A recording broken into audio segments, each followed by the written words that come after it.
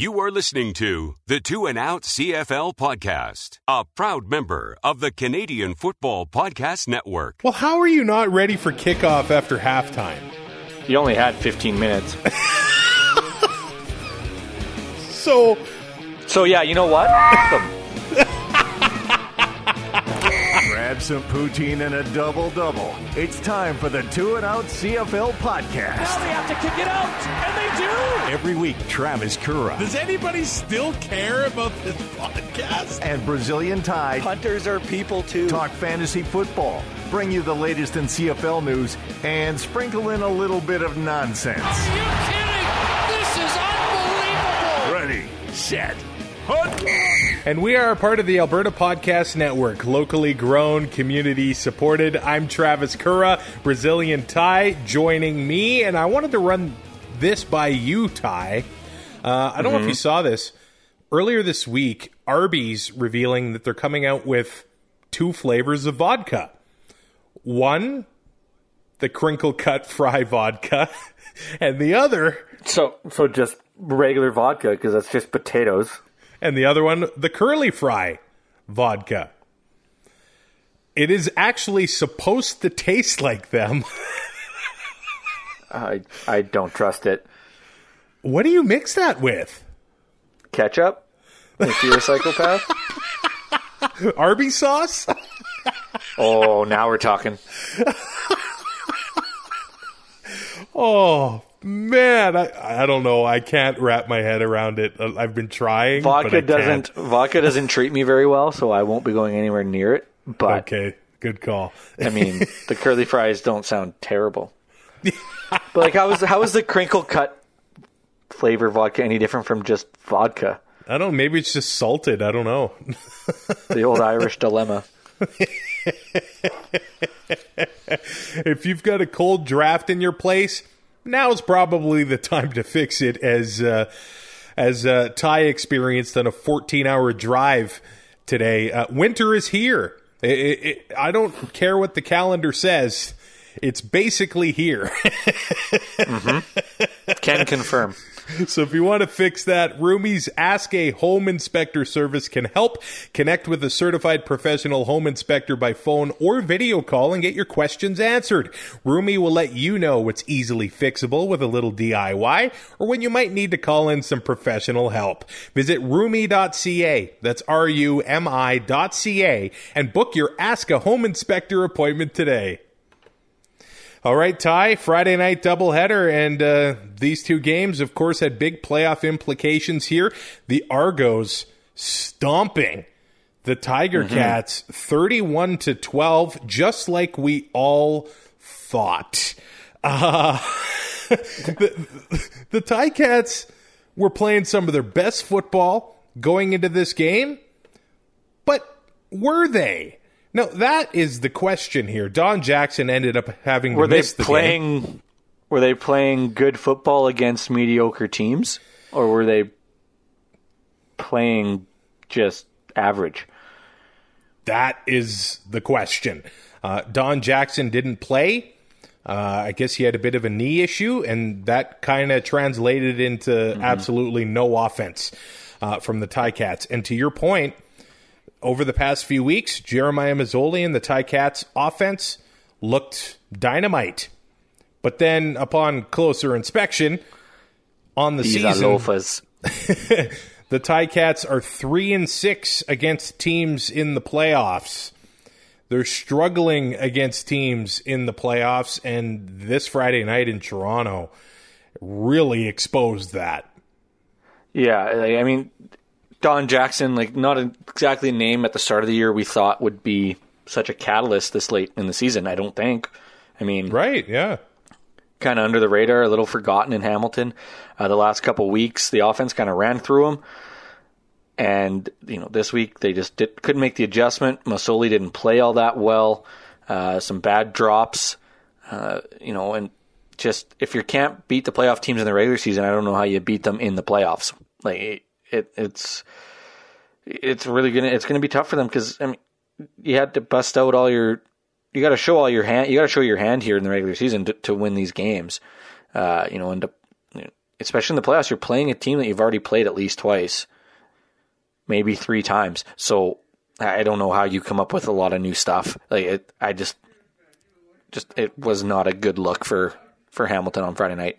Well, and if he couldn't get up for this game, what game are you going to get up for? This was the most important game of the season. And their performance at BMO Field was not good. And that's the question here now. It doesn't seem like an ideal time to swap out your quarterbacks, but it's legit. Is it Dane Evans' time? And I think it might be. If you do it, you have to do it before the East semi. You have to do it next week. Yeah, he's got to get agree. time. He's got to get reps. You can't go with Masoli again, and then if he doesn't play up to snuff, start Dane in that playoff game. That's not fair to Dane or the rest of that offense. He's going to come in with limited practice time. The timing is, Masoli's kind of got a little bit of chemistry back with some of the guys, but, if you're going to make a change, you got to make it now because you can't go in on, 6-7 days worth of practice time. You got to give him all the time he needs or all the time you can give him. Yeah. Masoli was missing open receivers. He went 22 of 40 for 326 yards, 2 interceptions. It kind of looked like the only guy that showed up on the Hamilton offense was Tim White. That guy's making plays, and he had 110 yards receiving on 5 catches. And I know we can kind of say that the Ticats offense fell off without Don Jackson in there, but Sean Thomas Erlington was only given 8 carries. So back to the same old. Yeah, exactly. It's almost like they don't trust him. I don't know. Yeah. That doesn't make a lot of sense to me. He's averaged just under 5 yards a carry, which isn't terrible. It puts you in second and medium, second and manageable, right? So I don't get it. I don't, because defenses are just able to pin their ears back and or even just send 4 because that they're throwing the football and you just outman the receiving core. So they're getting back to that one. They're getting back to that one-dimensional offense that we talked about the last 3 years with this team. And how many Grey Cups have they won? 0. And they refuse to make a change, except for the last 2 weeks. I don't get it. The best news for Hamilton on Friday night was that the hometown Arkells will be playing halftime of the 108th Grey Cup, December 12th at Tim Hortons Field. Kind of a predictable choice, but I think a great choice. Super predictable, but at the same time, it wasn't like it was the worst kept secret. I didn't see any leaks. It just made them. I think everybody kind of put 2 and 2 together. It made the most sense. Nobody's got to cross the border and all that stuff. People are going to bitch because you get an American Act. Well, now you don't have that, but now it's going to be the Canadian Act they didn't want. So people are still going to find something to complain about. But I don't think you'll hear any complaints from the host city about this choice. Yeah, exactly.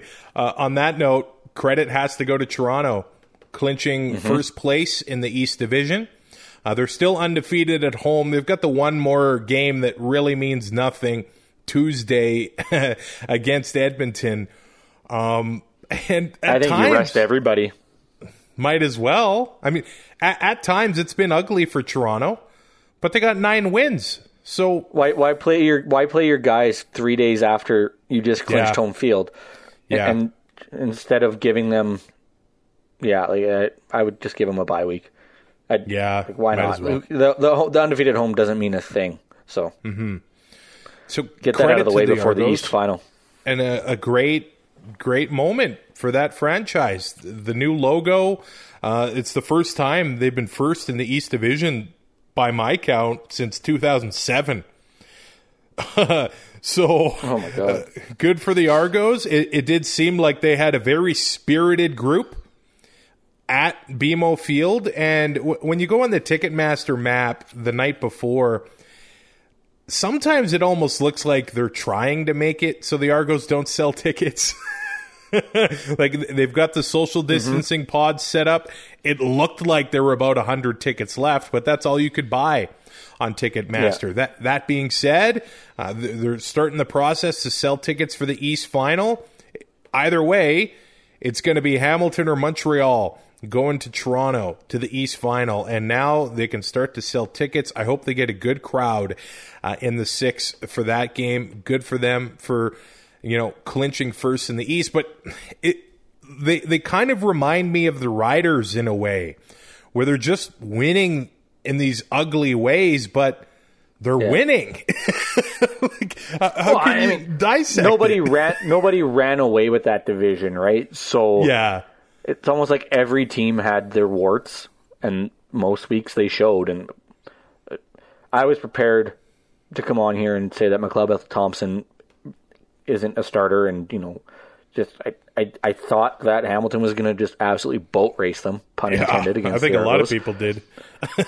And then when that didn't happen, and a pick and a touchdown, 250 yards, 76.5%, he did what he had to do. He did, yep. Right, and this Hamilton team played like absolute garbage, so he didn't have to do much. The run defense for Hamilton was good. DJ Foster had 18 carries for 47 yards. Like, they just could not get the run game going against the Ticats defense. And then MBT did what he had to do. A beautiful move, a touchdown. Curly Gittens Jr., 7 catches, 72 yards. He might be the MOC coming out of the East Division. He's been a good find for the Argos. I'm trying to think of another guy who's, in that, especially in that East Division. Like, I don't think you can name any. But you can't put up Sean Thomas Arlington because they don't use him. Right, Montreal. I mean, I don't think anybody there comes close for MOC. And then Ottawa, I mean, I guess, I don't know. Curly Gittens has been good. Yeah, I think that might be, he probably is the front runner. You're right. Man, that's really, he's got over 600 receiving yards, 4 touchdowns on the season. And I think at the beginning of the year, as far as Canadian receivers go, a lot of people were looking at Hergy Mayala in Calgary or Lamar Durant in BC, and between injuries and just not being able to take that next step, Curly Gittens Jr. has been the Canadian receiver that has been really producing for his team. But at this moment in time, Chris Jones and Rich Stubler, their defense is working. Henoch Mwamba had 11 tackles. You want to talk about Canadians, he is really leading that defense when he's able to be on the field for the Argos. Yeah, when he's healthy, he is arguably, top 3? Yeah. When it comes to linebackers. So, I mean, he had 11 tackles. The next closest guy, Sean Oakman, had 4. He was all over the place. He's everywhere. It doesn't matter. He's ridiculous. Well, and another shout out, I think, to Cordero Law. Last week, he ended up getting himself a Performer of the Week nod in the CFL. And this one, he had another sack, another 2 tackles. And, of course, your boy, Chris Edwards, ended this game with a 78-yard interception return for a touchdown. So, unbelievable. Good for the Argos. I'm fascinated to see where the Ticats go from here, man. I have no idea where that one is going to go. I think they go and lose the East semi and sit at home and watch Grey Cup. Just like you have been hoping for all year. Well, I wanted them to host the East Final and Toronto beat them in the East Final. That's what I really wanted. The second half of the Friday night doubleheader, the Calgary Stampeders beating BC 33-23. They needed that game to clinch the playoff spot and send BC packing, and BC is packing right now. And that being said, Michael Riley is really it looked to me at times he's tried to, well, he has played with heart. He's been getting hit hard. He still gets up and trying to put the team on his back, but just when you don't have the running game, it makes it tough. And James Butler probably had his best game as a Lion here, though. And it kept the game close, I think, against the Stamps for much of the game. Right up until, the fourth quarter, James Butler had 11 carries for 89 yards. He also had 7 catches for 36 yards. Yeah, over 8 yards a carry. Probably should have given him the ball a little bit more. But Mike O'Reilly, over 80% completion. He had the touchdown, 340 yards. I don't know what else the guy could have done. When you look at his stat line, you wouldn't think that his team lost by 10. Other than sacrificing his foot for a win, I don't know what else he could have done. Yeah, the key stat is the touchdown column, because you look over at Bo. Yeah, Bo 3 touchdowns. They were finishing the drives, and BC just wasn't doing it. And when Nicholas Vogel has to kick the 3 field goals to keep in it, that was the difference in the game. They finish a few of those drives, then they probably win this game and they live to fight another day. But that wasn't to be. I think the big story for the Stamps was the return of Reggie Begelton, who looked like he'd never been gone. It's like he never went anywhere. He had 7 catches, 119 yards. He had a touchdown. He had another carry for 21 yards. He was all over the place. He was the most expensive receiver, or one of them, on CFL Fantasy, and for good reason. He definitely produced, but ends up having to leave the game. I guess it's a neck injury there. Oh, man, that's a concussion. Let's call it what it is. Yeah, well, that's what Dave Dickinson said, and you can't really believe what the coaches say, but it looked like they were trying to see, do the old, the time watch back and forth, follow it. Hey, how you doing? Yeah. What's your name? Where are you? His head bounced off the. It did. It was real bad. Hopefully he's okay. I'm guessing they'll give him this week against Winnipeg off to have him ready for Saskatchewan in the West semifinal. But him and Bo, it's like they've never been apart, really. And I mean, Bo, because where was Begelton, in Chicago? Green Bay, I think. Oh, because I was going to say, if he was in Chicago, Bo was better than any quarterback they've had on that roster in the last 5 years. And Bo was definitely better than Jordan Love. Yeah, that's true.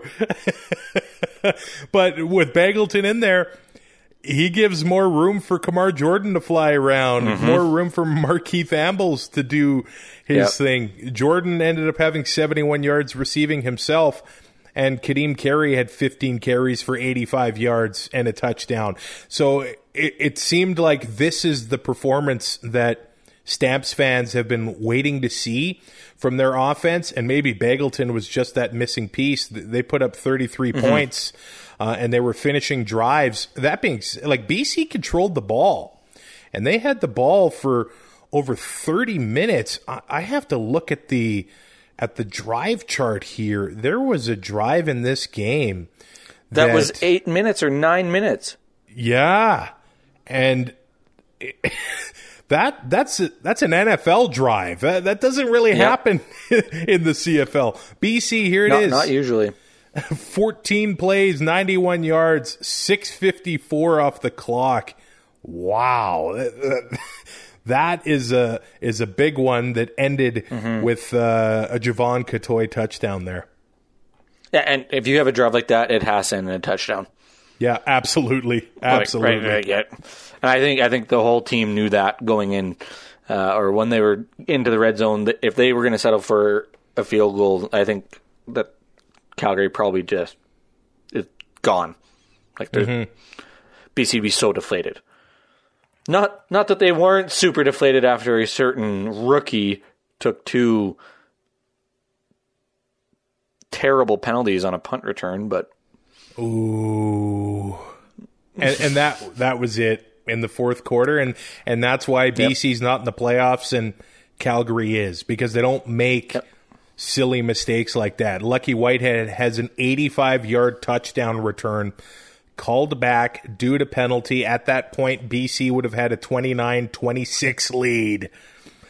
But when that return happens and it gets called back due to penalty, you kind of knew that, well, BC Place has something to do with penalties coming back or returns coming back.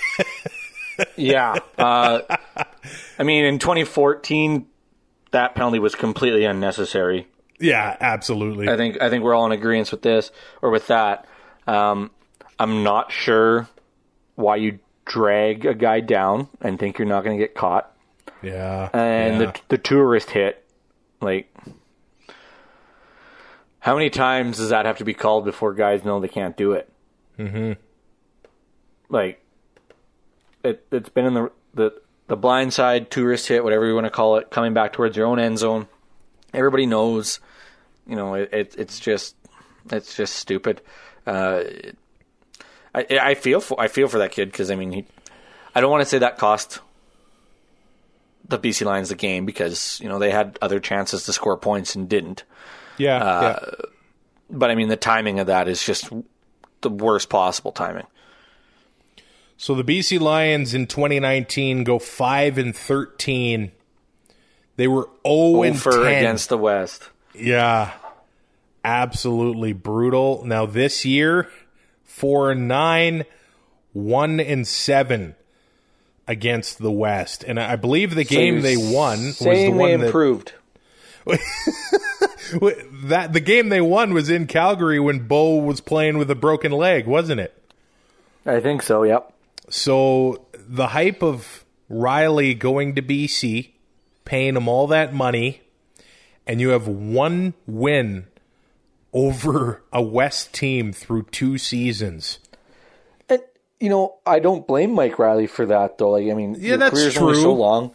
Take all the money you can when you can, but realize that all the money that you just got paid means you're going to get lit up every week.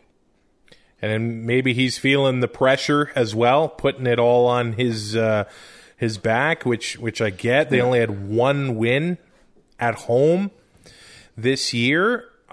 Can it be another offseason of changes? I've seen a lot of people kind of questioning Rick Campbell's coaching. I don't think you go into another season with another new coach. No, and especially with the football ops cap. Now that Dom Rhymes came in towards the end of the season, it looks like he finally started to produce, and the Lions had 3 legitimate receivers to throw to. Going into 2022, I love Mike Riley, but the only way this team succeeds is without him. Interesting point, man. Right? You want to pay $750,000 for a quarterback that you can't keep upright? Yeah. Or do you want a quarterback, like, just for example, Nick Arbuckle, whatever, making half that money, and you can build an offensive line around him? Yeah. Less than half. It's a lot of cash. Like, it's that's the biggest issue, and you see it in the NHL too with teams. Like, look at the Leafs. In next year, they don't have money to pay anybody. That's 2 stud all-star offensive linemen that. Yep. I mean that the savings between an Arbuckle and a Riley, and I know Riley's more proven. I get that. But going into next year, I mean, what do the Lions do? This season, there was a lot of new faces on the defense. Basically, that entire defensive line was new to the CFL. Early in the season, they were performing well. They had interceptions from the secondary. I think next year you just need to have balance and to have a running game going. But at the same time, it's hard to get a running game going when you can't pay an offensive line. That too, How many times have we brought it up in the last 2 years with this team that, or with almost who's the best example? Winnipeg. Yep. That offensive line, and, they won a Grey Cup, and they've lost One game since. They're well on their way to winning another one because they have built a team with an O-line. And yeah, guys are taking less because they're winning. Like, that's the only way that's going to happen. And it's not going to happen. And Mike Riley's a great quarterback, don't get me wrong. But with the money he's making, it makes it really hard for a team to succeed. Calgary did have another injury coming out of the game. That was defensive tackle Mike Rose. Who, if he's out for a bit, that's a significant loss for Calgary's defensive line. He's been dominant at times this season, so that'll be another player to watch. He get pressure by himself. Yeah, he'll be a guy to watch going into the playoffs, absolutely. Yeah. Okay, so, I mean, I don't know if there's much to say about Winnipeg in this one, but Montreal beating the Bombers 28-14. It was Winnipeg's B team clearly. There was a point right at the beginning of the fourth quarter where Montreal's Eugene Lewis had 35 passing yards and Sean McGuire had 31. Yeah, I had both of them in my lineup. Actually, I overheard on the PA system at Molson Percival Stadium say, Alouettes money line bettors, please proceed to pay window when that stat came up. Are you serious? Can you bet on the game? But that's how sure that they were. That's how sure I was at that point that Winnipeg wasn't going to do a damn thing. I'm so gullible. That word's not even in the dictionary. It was the very next drive where I think McGuire tripled his passing total on 2 passes or something like that. But you just look at the time of possession in this one. Montreal, 39 minutes and 14 seconds. Yeah. They just beat him up. Yeah, they did. And I mean, it's not really exactly that what everybody surprising. expected. Yeah. It's not that surprising. But 2 weeks in a row, Reggie White Jr. a touchdown, and he's $2,500 on CFL Fantasy. He's probably going to go up to 3,000, maybe a little bit more now. Yeah. But that Eugene Lewis, man, and then they'll sit him. It's almost like with the change at quarterback, they aren't looking as much to touchdown Jake, and Eugene Lewis has been stepping up here. 6 catches, 51 yards, 2 touchdowns.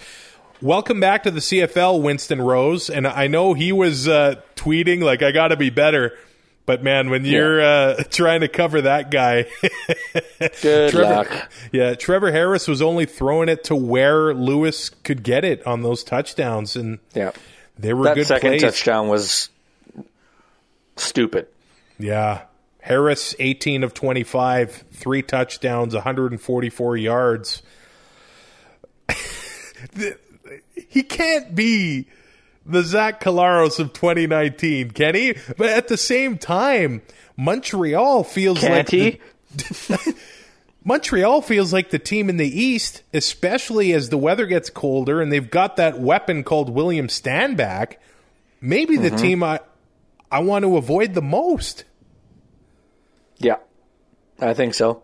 Hamilton, I don't think they scare anybody right now. Their defensive line is good, sure, but everywhere else just weak.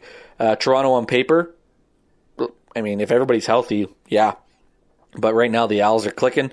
You got one of the best backs in the league who runs at contact. Yeah. And when it's -10, -15, I don't see a lot of guys wanting to get in front of that.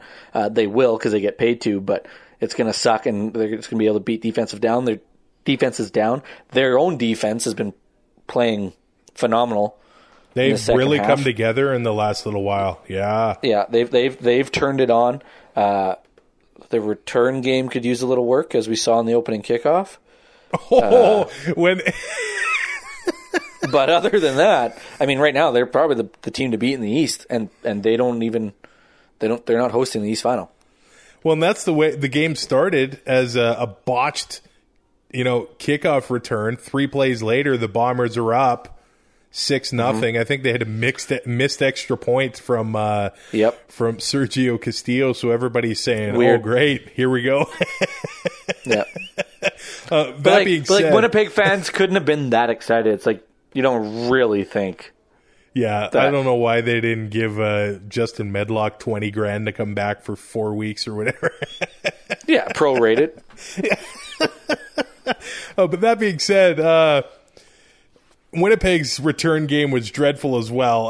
Shaq Cooper, Yeah. you could see why BC let him go a little bit. It was an event, and I don't know if he's normally doing returns. Yeah, Remember his first game in 2018? with Edmonton. I remember that because I was in Morden. I was in a basement in Amish country. But it was like, man, this kid could be the next big thing, and it's just kind of fizzled out. Yeah, maybe he's not a returner per se, and he's better doing the back work. But man, it was just not good. Sean McGuire throwing 4 interceptions, goes 11 of 26, 149 yards. At the beginning of the year, I kind of thought that Winnipeg would be able to survive just with the way the system is, the offensive line, the running backs they have, the defense they have. If Zach Collaros goes down, now Chris I'm Trevor not so ain't sure. coming back. Well, now I'm not so sure. No, I think it's pretty obvious that they can't. And it's hard to say. I mean, McGuire had a week. Yeah. It's his first start.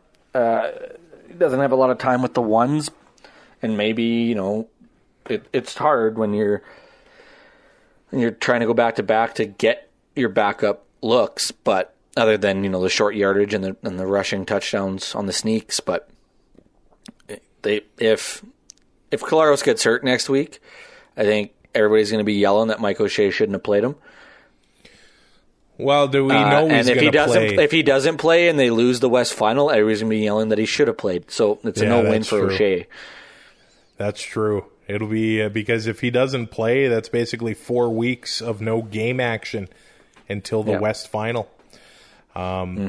So we'll see how that goes. The last game of the week, the Riders and the Elks. Like, what an adventure at Mosaic Stadium. Like, I don't know. Like, I brought it up with Toronto. Saskatchewan's got 4 wins in a row, 3 of them on the road. But the way this team is winning games, I have zero faith in them. Well, so a 29-24 win over Edmonton here. It doesn't look promising with Calgary coming to town in 2 weeks. Nope. Man. I said it in our group chat that I really feel like this Rider season is kind of a sham. It's like when you're walking down the street and the guy's got those 3 cards and you got to find the ace, but you never win because it's a scam. Mm-hmm. Like, this is what Saskatchewan's winning games, but I mean, they're not. Like, I just don't see them as that being that good. It's almost like they're winning in spite of themselves. Fajardo just kind of puts together this sort of defining drive in the fourth quarter. Yeah. And it's like the fourth quarter comes and he does what he needs to do. He wasn't bad in this one. There was an interception that had to come back on a pass interference that probably wasn't. Not probably, wasn't. at the end of the game. There was another interception thrown, but he had 3 touchdowns, 71.9% completion percentage. He had 22 rushing yards. I mean, he did what he had to do. And I mean, through the first half, Duke Williams, I think it was something like 115 yards receiving in the first half. The rest of the receiving core had 24.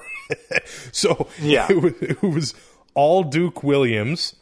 And then he ends up getting hurt in the second half, and Rider Nation has a collective gasp. Who's going to recover the onside kicks? Well, exactly. And then 5 plays later, he's running out there like nothing happened. And I've heard a couple former players kind of bite their tongue on this because they're like, wait a sec, you put on that much of a show and then 5 minutes later you were good to go? Hey, I've done that and then scored on the power play. It's not that bad. Like, if my knee bent that way, I'd probably be on the 6-game injured list as well. So Yeah, that's fair. I'm thinking they're probably going to not play him against Calgary, but Fajardo clearly had some nice chemistry with Duke Williams, and he's been the pickup of the season for them.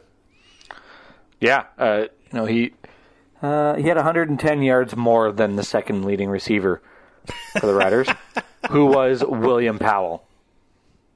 Wow. Wow. There is no way that Edmonton should have had a chance to win this game on their last drive. Right. If Saskatchewan's this good as everybody thinks they are, and sitting number 2 in the power rankings, bull crap, there is no way this game should have been what it was. And I just don't trust this team whatsoever. Well, the Riders had, I see the game as opportunities. It was early in the game where the Saskatchewan went to punt and Edmonton had too many men. So the drive gets extended for, 2 plays and then a punt anyway. Jamal Morrow. Like when you get gifted that, you have to capitalize. Yeah. One of the Riders' strengths this year has been not losing fumbles. They lead the league in that department. They've only lost 3. But Jamal Morrow, back onto the roster, he ends up fumbling on a return. But the very next one, he had an 85-yard return, got thrown out of bounds. So they were able to capitalize on that one. So he redeemed himself a little bit there. Jalen Tolliver with the touchdown there. And speaking of Edmonton, we got to give them credit too. Because Tolliver had 2 touchdowns, 5 catches, 98 yards. Taylor Cornelius, 3 touchdown passes. He had the interception, but 20 for 30, 224 yards. They get rid of the quote-unquote stars, and they're just a better team. Like this Walter Fletcher, I think they found something in this running back. He had 88 yards rushing. I don't think James Wilder Jr. was that big of a problem, other than the Twitter rants about vaccines and all that stuff. He wasn't the diva we thought he was going to be. He wasn't the problem. Maybe but when you have guys like he might be a bit of a problem. Who knows, right? But I mean, it wasn't like what we saw in Toronto. Right. At least the reputation he earned himself. The reputation definitely preceded him, and it just seemed like he was a different player, and he seemed like he was the only one who gave a crap. Right, and then but like you said, the star guys, Darrell Walker and Greg Allison did nothing all year. Like they're based I don't know what this team does. And the fact that Lozano comes out and says that Arbuckle is they're going to compete. Then why did you pay Arbuckle over $300,000 next year if he's got to compete for a starting spot? Yeah, that seems like a kind of a dumb decision. Right, so now we're just back into this mess of a front office that they have. Brock's obviously going to be back next year. Or else if he's allowed to make trades and sign contracts, right? Then I don't think, unless they're going to be like the other team in Edmonton and let the GM sign a goalie that wasn't ready to be a starter yet. I mean, it's kind of worked out this year, but I don't know what I don't know why they have to lose Darrell Walker and Greg Allison on the starting lineup to be better. It doesn't make a lot of sense. Yeah. Because even if they are in the lineup, you think that opens up things for everybody else. Right? And it just didn't seem to happen. And one area Edmonton has really struggled with this season is forcing turnovers. It's almost been non-existent. And in this game, they recover the fumble, get the touchdown. They pick off Fajardo late in the third quarter, touchdown to Tolliver. So they really were taking advantage of those in this game. I guess we got to mention what happened coming out of halftime. So there's so many things in this that make me want to shake my head. Because there's only one for me. Well, how are you not ready for kickoff after halftime? You only had 15 minutes.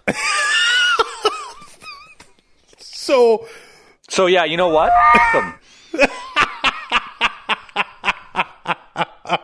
In the words of allegedly the head official, Tom Valesi, thank you, Brazilian Tie. This tweet from CFL Communications. What a bunch of cowards. Saying, earlier this evening, one of our officials used an expletive during the Riders-Elks game, and it was picked up by an open microphone. We wish to apologize to any and all who were offended. The referee responsible has asked us to personally express his deep regrets as well. Ugh. Well, I wouldn't apologize for that. I don't think the apology is for Actually the from word Tom Valesi? itself. Well, it's not for the word itself. It's the way it was directed. Well, if they're not ready, it's too bad. Right.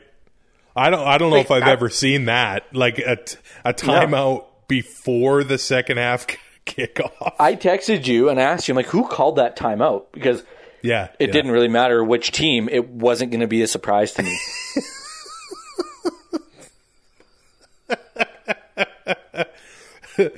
Yeah. There it is. Like, what a funny situation. They'll have game with live mics. And they'll put out the disclaimer beforehand. They never apologize for anything. Well, isn't it the funniest thing that they're not doing the mic'd up stuff anymore, but this is a better moment that had ever come out of all of that? Hands down. Yeah. And it was unintentional. Yeah. I think that's the best part. Yeah. That's just like last year in the NHL when I can't remember which ref it was, but he basically got fired for basically telling his partner, well, I had to give him one. It was a makeup, basically admitting that they doctor games and do makeup calls. It's like, we already knew that. You didn't have to say it. But now that you said it, you're fired. Yeah. He was in his last year anyway, but the league had to save face. And it's like, man, like it was hilarious. Right? That word to us, it's not that funny. But to a 10-year-old that hears that, or to our 3-year-old or 2.5-year-old nephew that hears that. Yeah. But do you know how hard it is not to laugh at that when it comes from a 2-year-old? Like if he would have heard that, he would have repeated it instantly. Absolutely. And it would have been awesome. And I probably would have encouraged it. Let's do some blind resumes here, Ty. I'm just going to read out some stats from 2 players. Okay. 10 games played, 13 tackles, 3 sacks for one player. Yeah. The other player, 10 games played, 38 tackles, 10 sacks, 1 interception, 1 forced fumble. That's Micah Johnson. That's AC Leonard. Oh, wow. And the other one, Kwaku Boateng, who was a highly hyped player. Highly touted. Yes. Coming into this season. Mm-hmm. And I know he's Canadian, and he had 8 sacks in 2019, 9 in 2018. I mean, is the loss of Armando Sewell to Montreal really making that much of a difference for Edmonton's defensive line? Man, we talk about it with Winnipeg. Jeffcoat and Jefferson, like they open up so much for other guys because you got to worry about them. But Armando Sewell in the middle as a defensive tackle to eat up a double team, because you almost have to double team him. It opens up for Kwaku. Not saying that he's a bad player. No, but I mean, it was way better opportunities with Sewell in the middle. I don't even think that's really up for debate, is it? Well, to that point, isn't that Micah Johnson's value to Saskatchewan for Woodard and Leonard? 100%. And Micah Johnson can still get pressure. Yeah, absolutely. Odell Willis sent out a tweet yesterday. Winnipeg bookends have 16 sacks. Saskatchewan's have 19, and AC Leonard has missed 3 games. Yeah, that's ridiculous. Not only do Winnipeg's have 16 sacks, that's without Drake Nevis. Right. He's off to Toronto and hasn't really been on the field much. We all thought was, one of the best. And he is one of the best D tackles in the league. But we thought, with him gone, Willie Jefferson's really, really good. But now it's a chance to double team him more frequently. And they didn't really seem to miss a beat on that defensive line. But for Saskatchewan to have 19 just from the ends is crazy. I know that Winnipeg fans are going to attack Rider fans because of AC Leonard's run-in with the doping officials, kind of like Rider fans have attacked Winnipeg fans for Andrew Harris. Marrying, I was going to say marrying their cousin.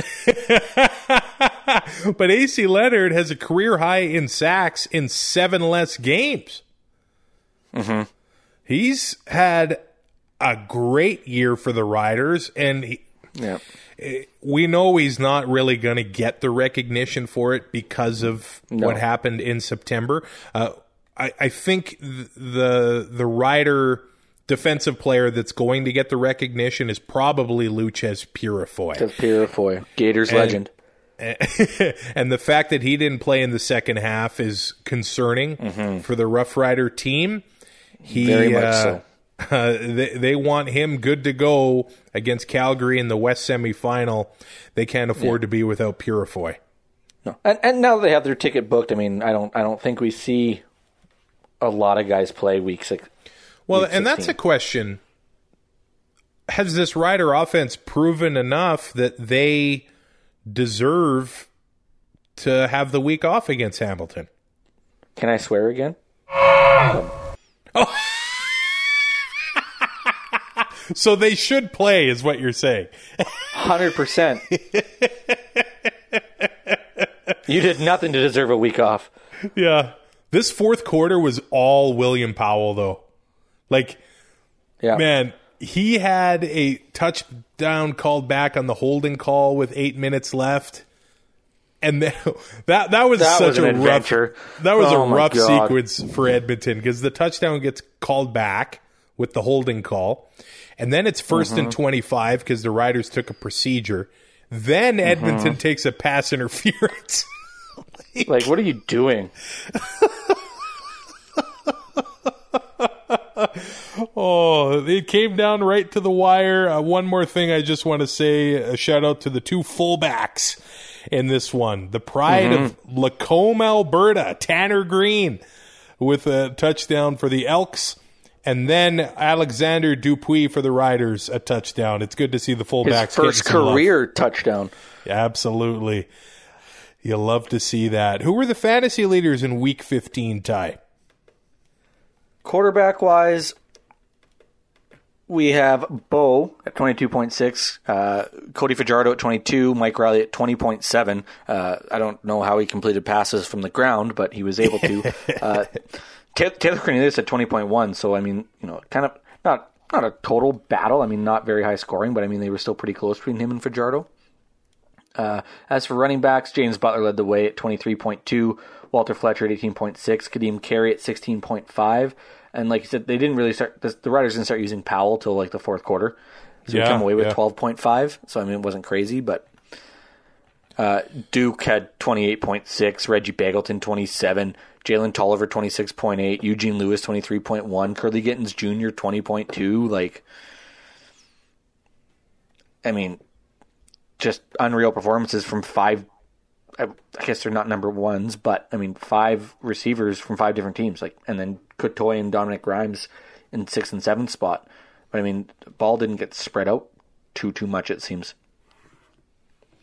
I had a loss to Joe Pritchard in the Canadian Football Podcast Network. You didn't start Sean McGuire, though.